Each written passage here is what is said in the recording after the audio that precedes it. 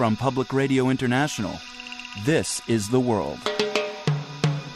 A co-production of the BBC World Service, PRI, and WGBH Boston.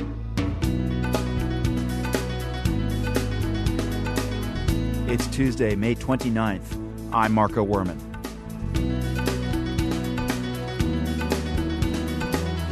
Syria at a tipping point as the international outrage over the massacre of civilians in Hula grows. Survivors suggest pro-government militias were responsible. They all paint a picture of people who arrived in town from the nearby Alawite villages, knocked on their doors, asked for their menfolk, and started shooting. And later, reporting inside al-Qaeda-held southern Yemen. Being blindfolded is not a nice thing, and I was already wearing the burqa, so it just made it more difficult for me to breathe. PRI's The World is made possible in part by the Medtronic Foundation, celebrating Project 6, the worldwide volunteer effort by Medtronic employees during the month of June. Project 6, global reach, local impact. Learn more at medtronic.com. I'm Marco Werman. This is The World. The United Nations envoy to Syria said today that the country is at a tipping point. Kofi Annan made the statement after meeting with Syrian President Bashar al-Assad in Damascus. Annan said he conveyed to Assad the grave concern of the international community over the ongoing violence in Syria. That includes the massacre of more than 100 civilians, many of them children, in the town of Hula last week. A report by the UN Human Rights Office today said most of the victims were shot at close range. The Syrian government denies any responsibility for the massacre, but the U.S., Britain, and other Western nations have now taken the extraordinary diplomatic step of expelling Syrian ambassadors and other senior diplomats. Martin Chulov is following the story for The Guardian from Beirut in neighboring Lebanon. He spent last week in Syria. Martin, what is the latest on what happened in Hula and who did it? The UN peacekeeping chief has said that he believes that the Alawite militias, the pro-regime militias, were probably responsible for what took place. We've spoken to a number of survivors from that massacre in Hula over the last couple of days. They all paint a picture of people who arrived in town from the nearby Alawite villages late in the afternoon on Friday or early on Saturday, knocked on their doors, asked for their menfolk, and started shooting.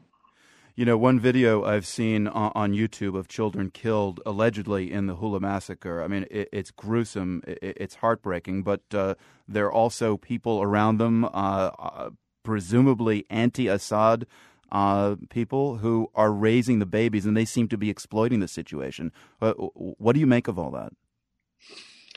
In some ways, that's a fair criticism. In other ways, they're saying, look, we will do what we need to do. We will show you who we need to show in order to get the world's attention here. We need help. The world is focused on what has happened in Hula at the moment. This particular event has galvanized world attention, and they're saying this is our moment. We're going to use this to make sure things change. Today, UN envoy Kofi Annan met with top Syrian officials. What are they talking about at this point? They're talking about his peace plan, which was launched 6 weeks ago, which basically involved both sides standing down and moving towards a negotiated peace settlement. That hasn't happened. So Mr. Annan is in Damascus saying to Mr. Assad, look, this is your last chance. This country cannot sustain any more of this. Today, we've seen a very strong international reaction, the first for quite some time, with a number of Western states kicking out the Syrian ambassadors or heads of mission. And the message very clearly to Mr. Assad from Annan is that, it's 5 minutes to midnight. I mean, last chance or what? I mean, we've seen several last chances so far for Assad. And that would be the calculation that Assad would be making. I mean, he would be sensing that the West are bluffing on this, that they're not going to send NATO jets flying in across the horizon, that the Americans don't have an appetite for any ground invasion or any military intervention at all. They're also calculating, and probably correctly, that Turkey, Saudi Arabia, and the Gulf states won't do anything without the Americans taking the lead. So I wouldn't be surprised if Assad calls their bluff. I'm just curious to know, Martin, there in Beirut where you are right now, how are you sensing what Kofi Annan has called a tipping point in Syria? Is it evident? Does it feel like there's a gathering storm of forces? It does, actually. In the last couple of weeks, there certainly has. Across the border in Syria, there is a sense of a gathering storm, no doubt about that. The predominantly Sunni uprising believes it's reached a moment. It's long past the point of no return. They have sensed also that help isn't coming from the West, and that is galvanizing for them. They're in a process of making decisions about what do we do now? Who do we turn to? Martin Chulov of The Guardian newspaper speaking with us from Beirut about the current situation in Syria. Thank you very much, Martin. You're welcome. As we heard, the Syrian government blames terrorists for much of the violence there, but few outside Syria believe that. In Yemen, there's no doubt that the government has a huge terrorist problem. Recent political instability has weakened the Yemeni government's hold on its territory. The local al-Qaeda affiliate has taken advantage of that, grabbing control of much of southern Yemen. The U.S. has stepped up its drone strikes there, hoping to help the government, but southern Yemen remains an al-Qaeda stronghold. After months of negotiations with the militants, reporter Gaith Abdulahad and director Safa al-Ahmad of our partner program Frontline were able to enter the al-Qaeda-held region. Their documentary, Al-Qaeda in Yemen, airs tonight on PBS. Safa al-Ahmad says it was unnerving to be under the constant watch of al-Qaeda handlers. Yeah, I mean, as a woman, you have specific concerns with Al-Qaeda, and I was trying to be super, super careful, like not to walk the wrong way. You know, when you're filming, you need to do angles and you kind of forget yourself, and that worried me the most. It's like, you know, it just takes one wrong move for them to possibly like feel offended and decide, you know, that's it, we're shipping them off. I mean, at one point, Gaith goes to a prison where some detainees are kept by Al-Qaeda, yes. And you ask to go, and they say yes, but you've got to be blindfolded, and then shove you in the car. What was that like? Yeah. Being blindfolded is not a nice thing, and I was already completely being blindfolded covered by Al-Qaeda is and I was worse. Already wearing the burqa, so only my eyes were showing. It just made it more difficult for me to breathe. So it's like you felt a little more uneasy.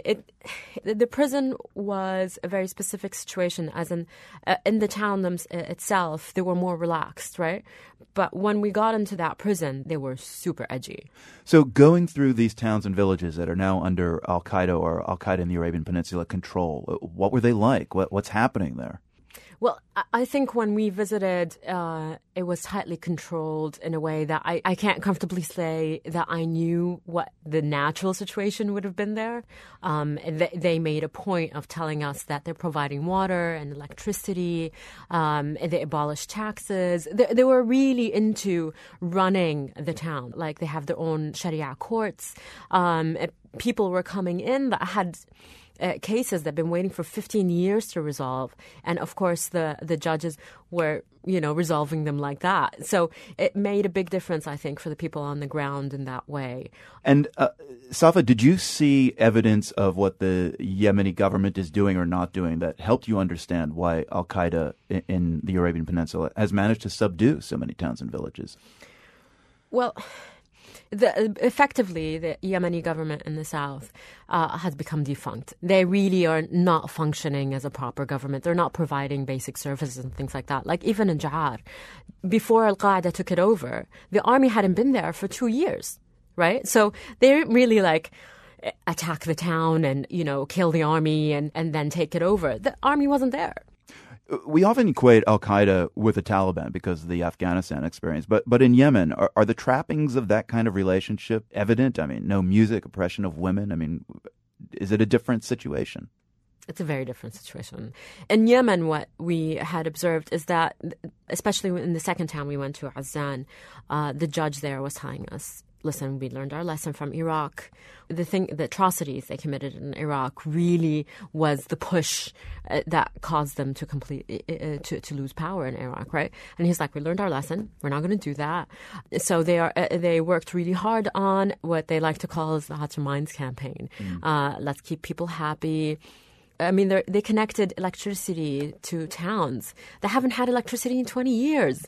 Fuad was giving us a little tour of the town, and he's like, yeah, we haven't banned the smoking, or they chew qat. It's a stimulant, plant. narcotic, yeah. And so he's like, they didn't ban that, right? And he's like, it's not now.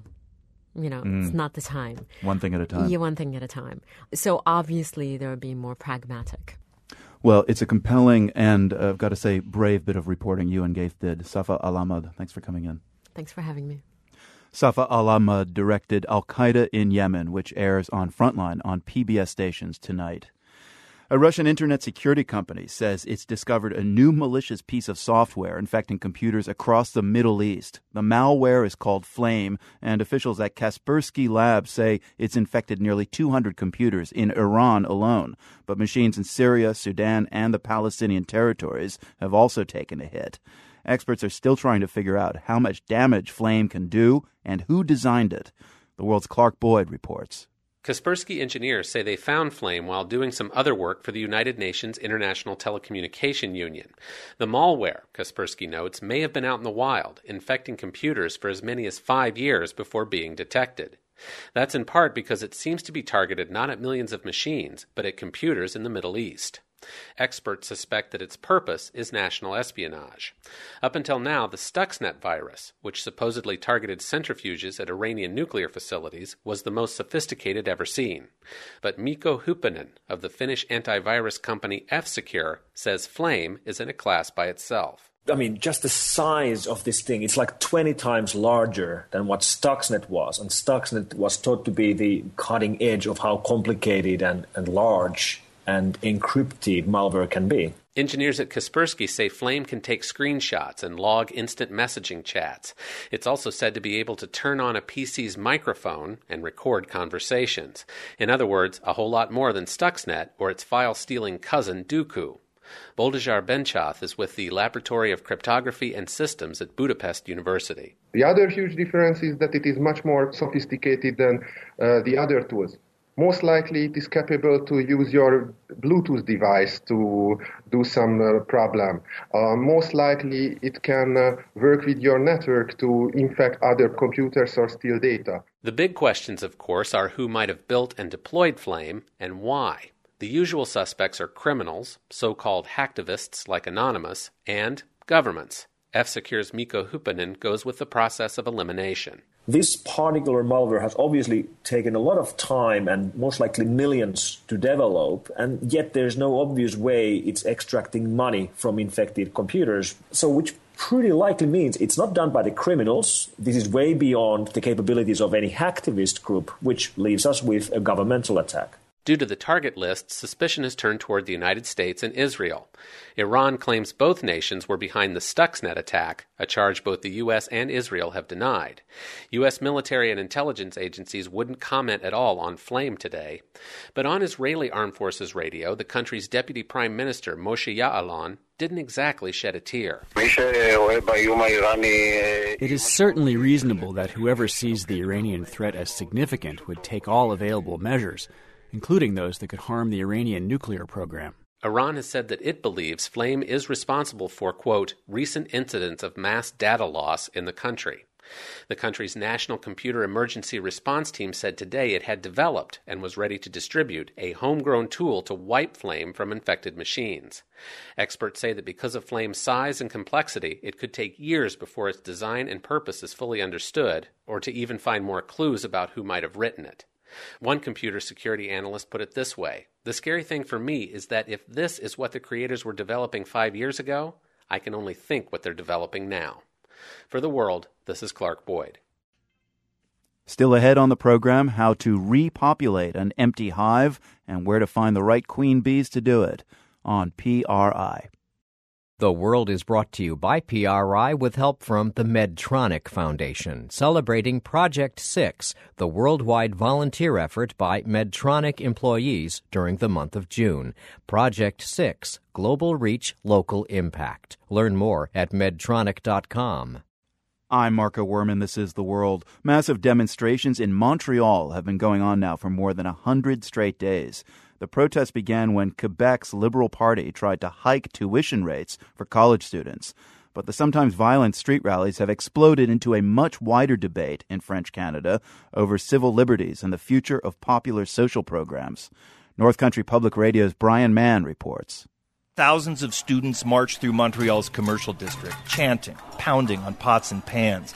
Most, like Gretchen King, a communication student at McGill University, wear a bright red ribbon, the symbol of a movement that's rocked this city for 3 months. I'm here to protest the ongoing tuition hike, which has yet to be negotiated in any way by the Liberal government. On this night, the march continues well past midnight, the crowd swelling as it snakes through neighborhoods and parks. One young man, wearing the black jersey of the anarchist movement, sets off a massive firecracker. The crowd seethes as cops in riot gear move in to make an arrest. Protests like this one have become commonplace here, with 2 or 3 demonstrations each day. Earlier this month, students shut down the metro with smoke bombs. I don't think there are a lot of police services in North America that have been living through 260-something protests in 102 days. This is a lot. Ian Lafreniere is a commander with Montreal's police.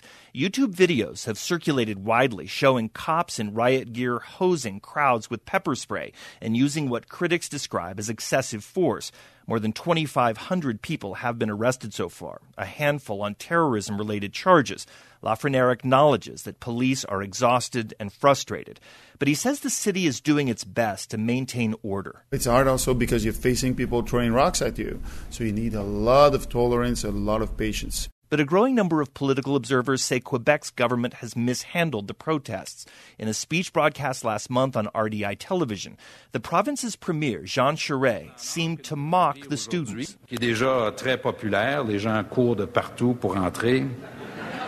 Montreal's mayor, meanwhile, described protesters as kids who should be brought to heel by their parents. In effect, they treated the students like children, and, the students are not children, they're adults. Many of them are idealistic, many of them impassioned by this struggle. Antonia Maioni is a professor of political science at McGill University.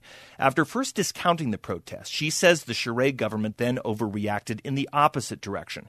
His government pushed through a controversial emergency measure earlier this month called Law 78 that restricted street marches and political rallies, including more than 10 people. It also required students to move picket lines that block access to college buildings.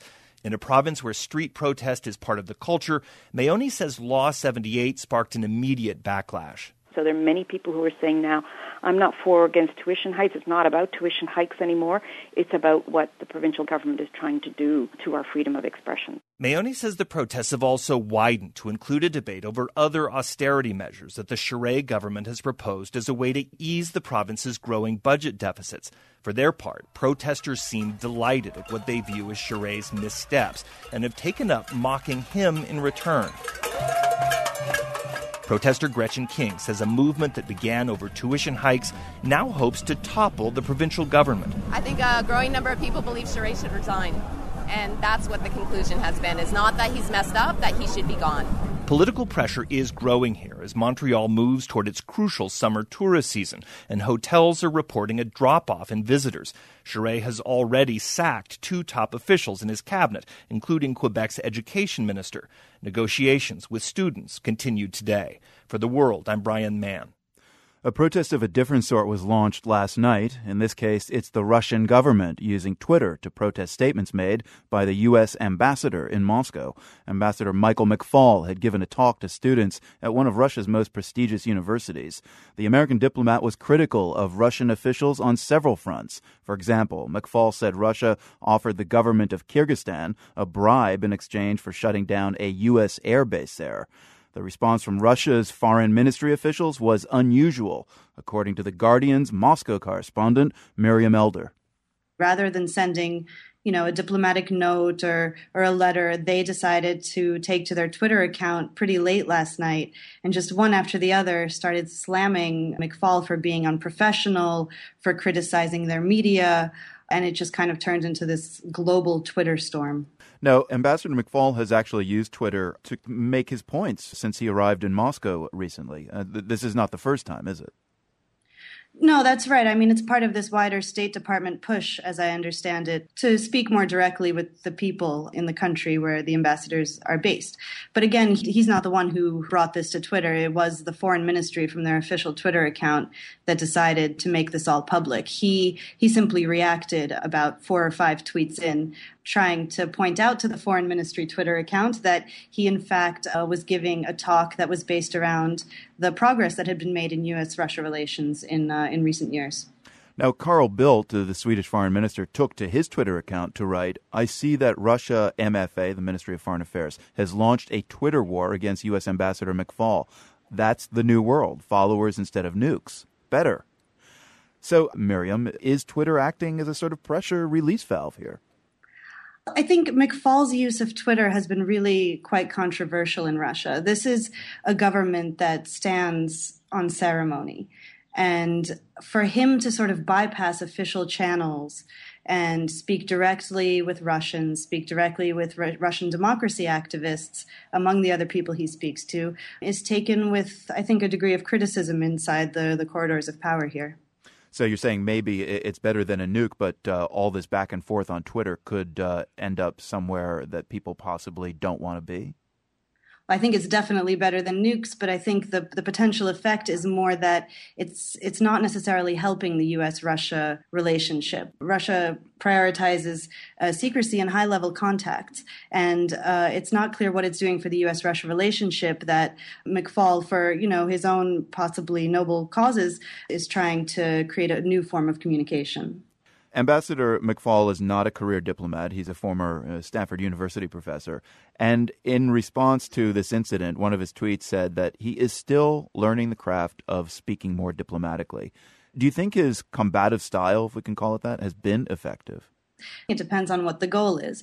If his goal is to piss off the Russian government, then it's working. I suspect his goal is rather opposite. He has been the architect of the so-called reset to bring U.S. and Russian relations to a better level. It doesn't seem like it's quite working in that direction. So what do you think this Twitter war tells us about the possibilities for U.S.-Russian cooperation at this point? I mean, they disagree on so many critical issues right now. Can the reset still be effective?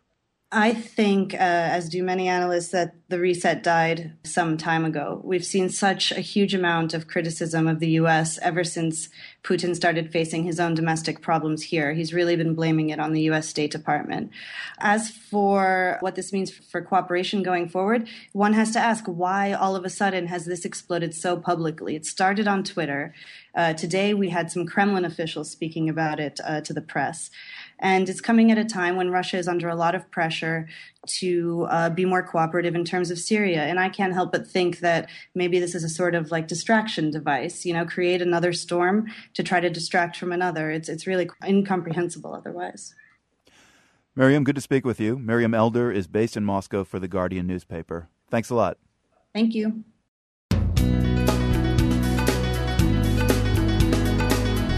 I'm Marco Werman. Coming up, how Nika, the wild Rothschild, broke barriers for Thelonious Monk and his band. Nika, would have to either smuggle these musicians up in the service elevators, or when she was feeling slightly more kind of like having a major fight, she would march through the lobby. And of course, this scandalized the hotel management.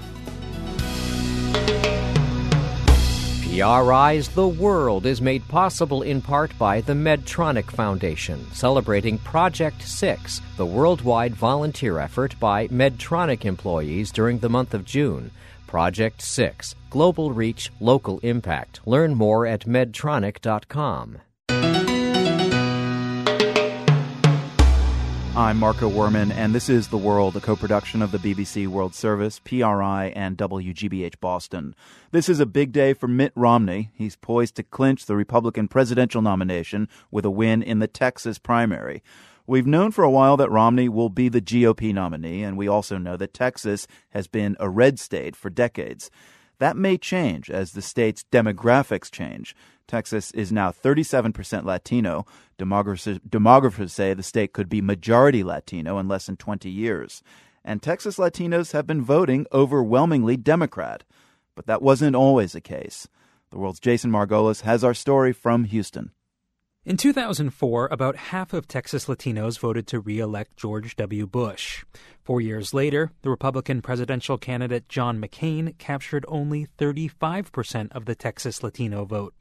That doesn't make sense to Robin Lennon. She thinks Texas Latinos are natural conservatives. They're such hard workers. They believe in working hard. And I can't believe that if you understand the value of hard work and earning your money, wanting the government to take it away to give it to people that don't work hard to get their money. Robin and her husband Jim started the Kingwood Tea Party in 2009. They're based just north of Houston. The two say they have an open door for Latinos, but they're not actively recruiting them for this election cycle. We don't want them to think that we're only going after them in order to get them to vote our way in the primary. What we want to do is establish a long-term goal. And that long-term goal for Texas? It's going to be a Republican Latino state. You watch. I'll talk to you in 10 years. But the Republican Party has a lot of work to do. I went to a Get Out the Vote barbecue in southwest Houston. There were about 150 people there, mostly Latinos. I met people like 36-year-old Adan Gallegos, a U.S. citizen originally from Mexico.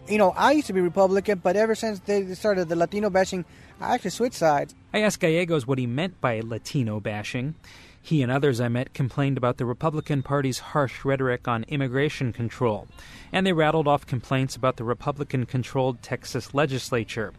This is Ray Guerra. The state legislature here effectively defunded education here. The people that are most affected by that are the Latino and African-American communities. Texas lawmakers cut education funding by roughly $5.4 billion in its latest budget. Texas school districts have been laying off teachers, dropping classes, and eliminating school bus services. Another contentious issue here is the new Texas law requiring voters to have a photo ID. The U.S. Justice Department rejected the requirement earlier this year, saying it unfairly discriminates against Latinos who are less likely than Anglos to have a photo ID. The case is being challenged in court. At the barbecue, children took swings at a piñata. Carlos Duarte with the group Mi Familia Vota handed out Post-it notes. What I want you to write down is the obstacle that has prevented you from voting. What we're going to do with that, we're going to post it on the piñata, and we're going to have the youth break that piñata, symbolizing that this time the Latino community is ready to overcome all of the obstacles to civic participation. People wrote down things ranging from a poorly informed community to apathy. Some in the Latino community may be galvanized, but breaking the piñata remains largely symbolic. Houston is 44% Latino, but even though some Tea Partiers say they are reaching out to Latinos, Mark Jones, a political scientist at Rice University in Houston, says politicians haven't paid them much attention. Ignore's probably too strong, but they certainly don't actively cultivate the votes of Hispanics. Jones says Texas Latinos vote in far lower numbers than Latinos in states like California. He says this is due to a weaker Democratic Party in Texas and the lack of a charismatic Latino leader in Houston and Dallas. And in the past, Texas Republicans have played smart politics. What Republicans, particularly the more pragmatic ones, have tried to do is a dual strategy. Keep Hispanics from having an issue around which to mobilize, thereby keeping Hispanic turnout low, and not doing anything that pushes Hispanics who normally would vote Republican to vote Democratic. Some Republicans I met are worried that this playbook is being ignored.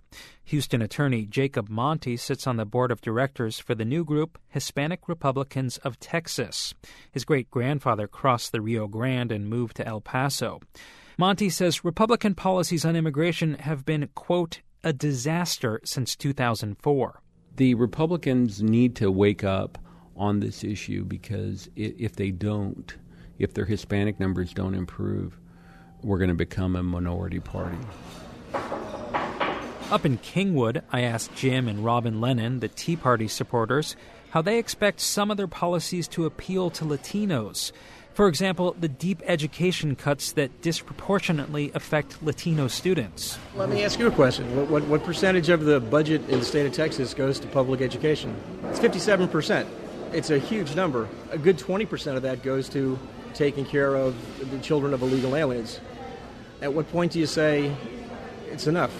That may well resonate with fiscal conservatives, but it may not be the kind of language likely to appeal to a new generation of Latino voters in Texas. For The World, I'm Jason Margolis, Houston. You can see photos of the Latino voters at that barbecue at theworld.org. Consider for a moment this song.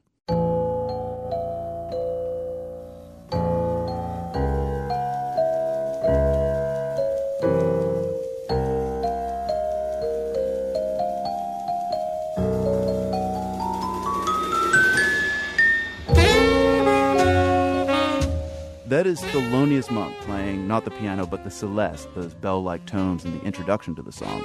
The song itself is titled Pannonica.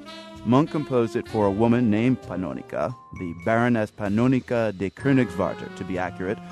Now, Monk didn't compose songs for any woman, but Pannonica, or Nika, was different. To start with, she was a Rothschild, the wealthy Jewish dynasty that essentially was the Bank of Europe for hundreds of years. How Nika came to be the muse and benefactor for Thelonious Monk is what her great-niece Hannah Rothschild focused on in her book, The Baroness, The Search for Nika, the Rebellious Rothschild. Hannah Rothschild, incredible story here. Some jazz aficionados will know some of the broad strokes of Nika's and Monk's story, but you did some serious digging and research. Before we get to that relationship, though, fill us in a bit on her background. She was born in 1913 into the Rothschild family, and the first half of your book kind of reads like Downton Abbey, but with Jews and with, of course, the backdrop of growing European anti-Semitism. What were the formative events then that would guide Nika later in life? Well, interestingly, so she was 13, of course, is the year before the First World War. So her first introduction to life was one of, actually heartbreak and people not coming home. And then during that war, her father, Charles, who suffered from a kind of mental disorder, if you like, became more and more depressed. And after the war, like many other people, he caught Spanish flu, encephalitis. And actually in 1923, he killed himself. So her early years were really marred by terrible tragedy. And the only great things during her childhood were animals. They were a family that loved animals, were surrounded by animals. And also music, because her father had an early record player and would be sent many jazz records from America. So Nika's connection with Thelonious Monk, at first it was very impressionistic. I mean, she heard his masterpiece composition Round Midnight, and it was as if she had just discovered fire. How and when did they initially meet, and what was the attraction? Well, it's extraordinary, the story. She was actually, 3 years before she met him in 1951, she was on her way from Europe to Mexico, where her husband was the ambassador, the French ambassador to Mexico. And she stopped off to see a friend, a pianist called Teddy Wilson. And he said, "Have you ever heard Round Midnight by Thelonious Monk?" She said, "I've never heard of Thelonious Monk." Anyway, so he put it on the turntable, and it was literally like a vinyl version of a spell being cast. And she never went home. And she talks about it. She said, "I played it 20 times in a row and I never went home."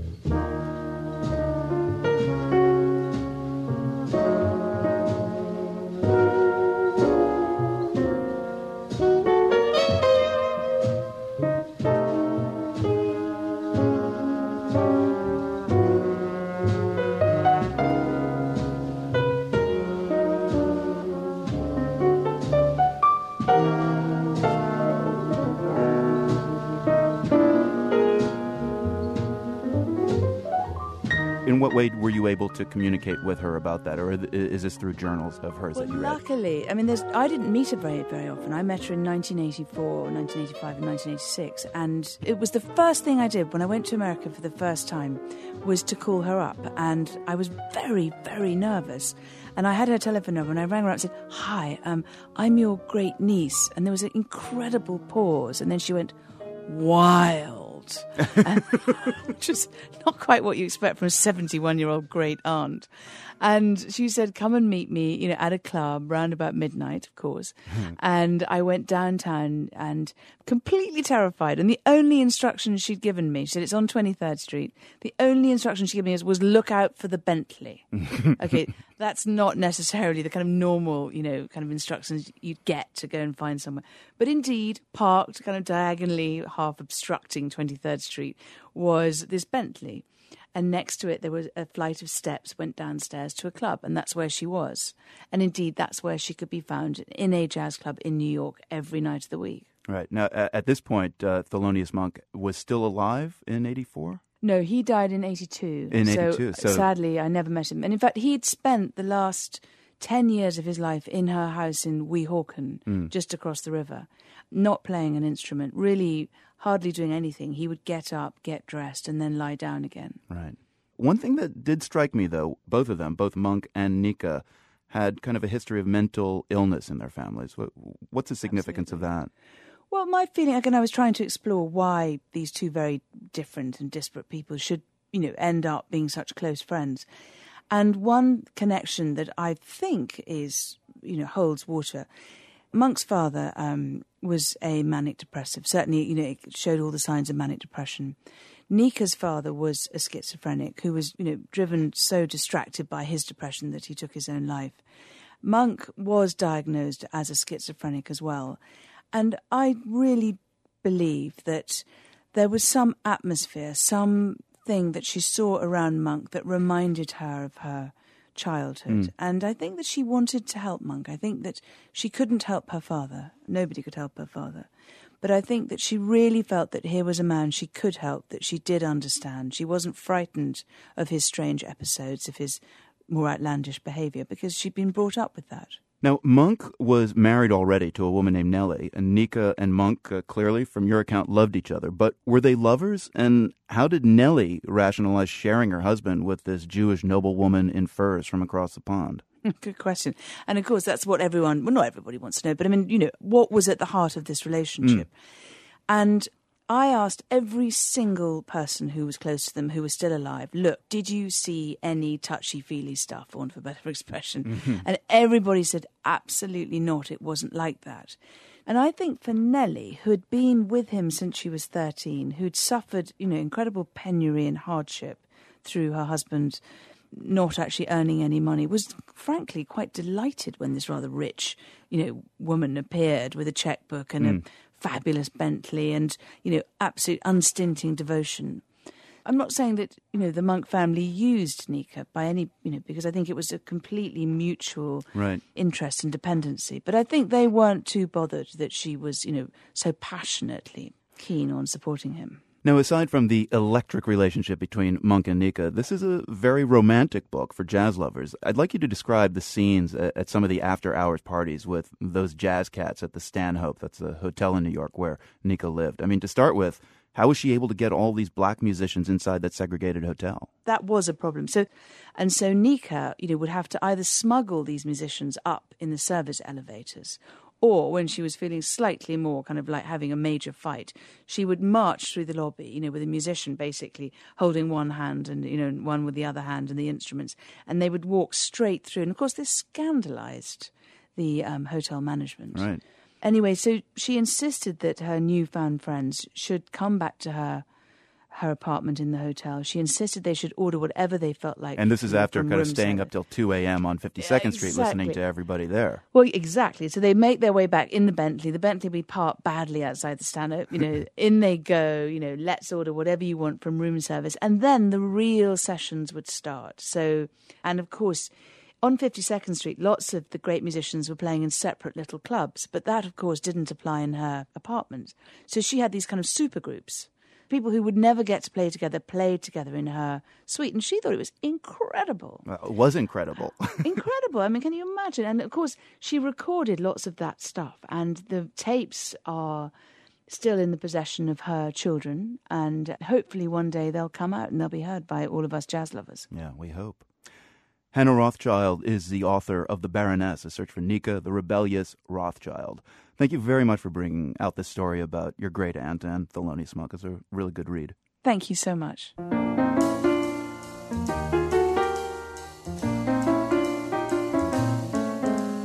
You can see a video of Hannah Rothschild explaining various theories on how bebop sax legend Charlie Parker died in Nika's New York apartment in 1955. That's at theworld.org.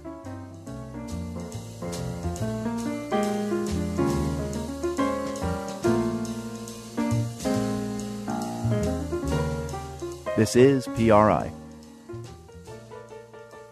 The World is brought to you by PRI with support from PBS Learning Media. providing accessible, on-demand educational content to teachers nationwide.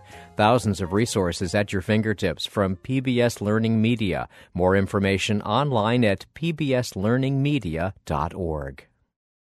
I'm Marco Werman. This is The World. A type of bumblebee figures in today's GeoQuiz, the Bombus subterraneus. This species of bumblebee is better known as the short-haired bumblebee. It died out in Britain 25 years or so ago and was declared extinct. One of the nails in this bee's tiny coffin was the loss of wildflower meadows. So conservationists came up with the idea of going outside Britain to find some healthy queen specimens. They targeted a Nordic country on the Scandinavian peninsula. So that's what we're looking for in the quiz today, and we're hoping that you can name this bumblebee-friendly province at the southernmost tip of the Scandinavian peninsula. It's a province where wildflowers are still abundant, and there are plenty of these little pollinators flying around. So let's go now to Nikki Gammons, who's in charge of reintroducing the short-haired bumblebee to the UK. Nikki, where did you find these queen bees? So I found them in the province of Skåne, and it's spelled Skane. And this area is mainly open farmland, which is where this species is typical of. It doesn't like wooded areas. It likes sort of open areas, typically wildflower meadows. How did you find them?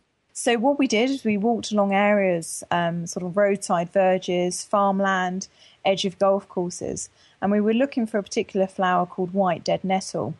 And that's one of the early foraging flowers for this bumblebee. It's not the only one, but it's one of the most numerous in Sweden. And basically what we do with a team of volunteers is I walked out with our nets, and we were just walking along these flower-rich habitats and netting all the queen bumblebees that we saw, and we then put them into vials and then storing them in a fridge ready to take them back to the UK. Now, you started this reintroduction already yesterday. Tell us where you released these first 100 short-haired bees. So we released them at the RSPB Reserve, which is the Royal Society for the Protection of Birds, in Dungeness, which is the south of Kent. So it's a very rich shingle habitat. Now, you can't really put GPS trackers on bumblebees, so how are you going to follow their progress? Yeah, so what we've decided to do is release them and sort of let them decide where they want to go. If we did put things like GPS trackers or satellite trackers on, we don't know how the extra weight may affect the queen. It may affect less pollen load that she can carry. It may affect her nest digging abilities. It may even make her more susceptible to predation.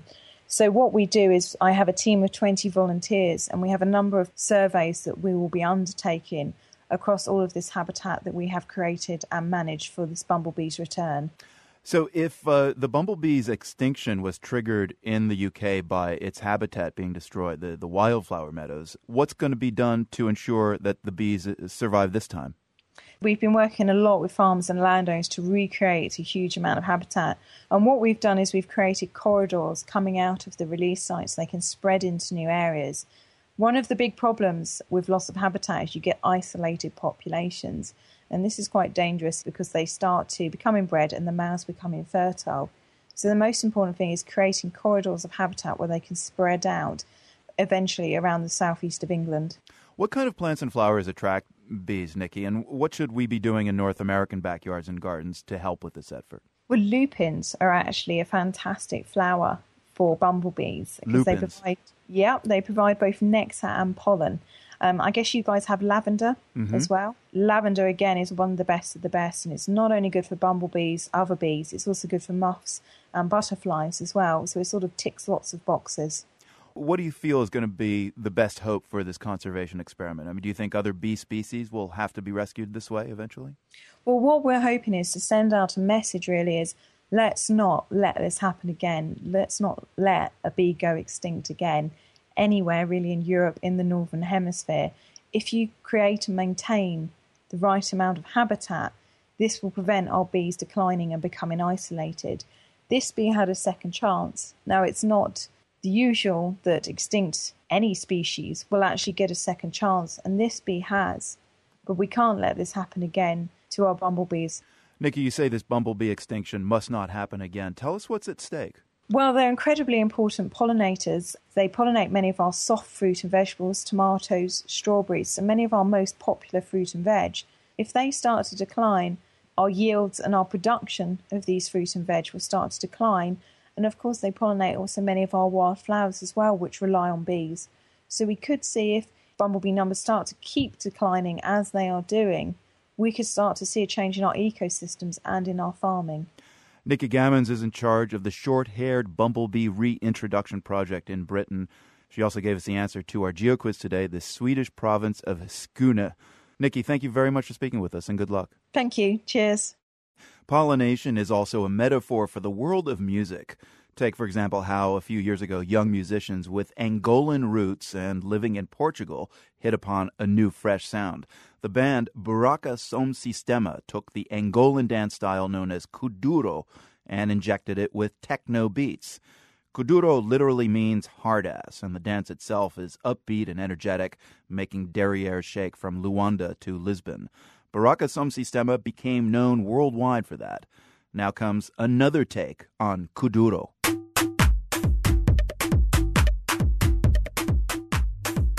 This is Batida, a project launched by Angolan Portuguese musician Pedro Cocanao, a.k.a. DJ Mpula.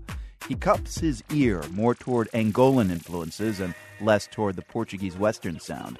The samples he employs for Batida come from Angola's rich tradition of soulful and sometimes psychedelic music from the 1970s.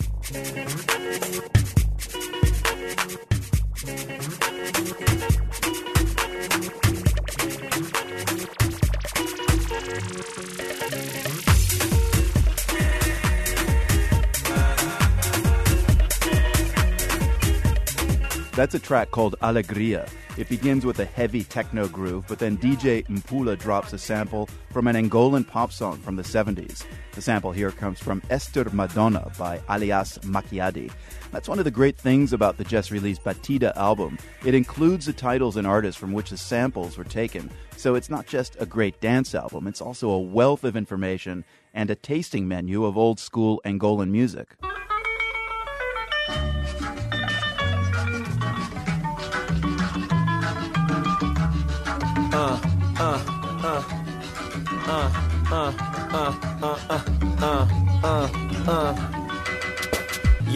Tenho milhares de palavras que podia descrever sobre o meu maior sonho que ainda espero vir a ver. Angola dos meus filhos, netos e mais, pelo povo que amo e que até sou capaz. This track is titled Saudade.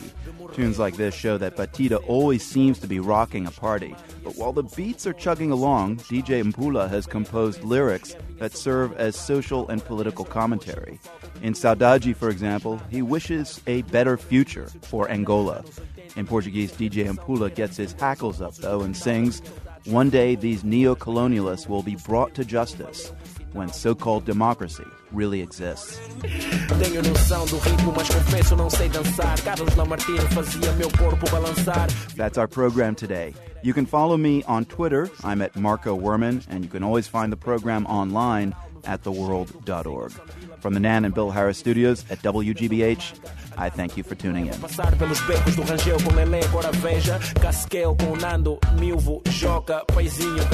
World is a co-production of the BBC World Service, PRI, and WGBH Boston, supported by the Luce Foundation's Henry R. Luce Initiative on Religion and International Affairs, by contributors to the PRI Program Fund, and by the WGBH Fund for Environmental Reporting, whose donors include the Grantham Foundation for the Protection of the Environment, supporting a cooperative approach to solving our critical environmental problems while we still can, and the Candida Fund, furthering the values that contribute to a healthy planet. PRI, Public Radio International.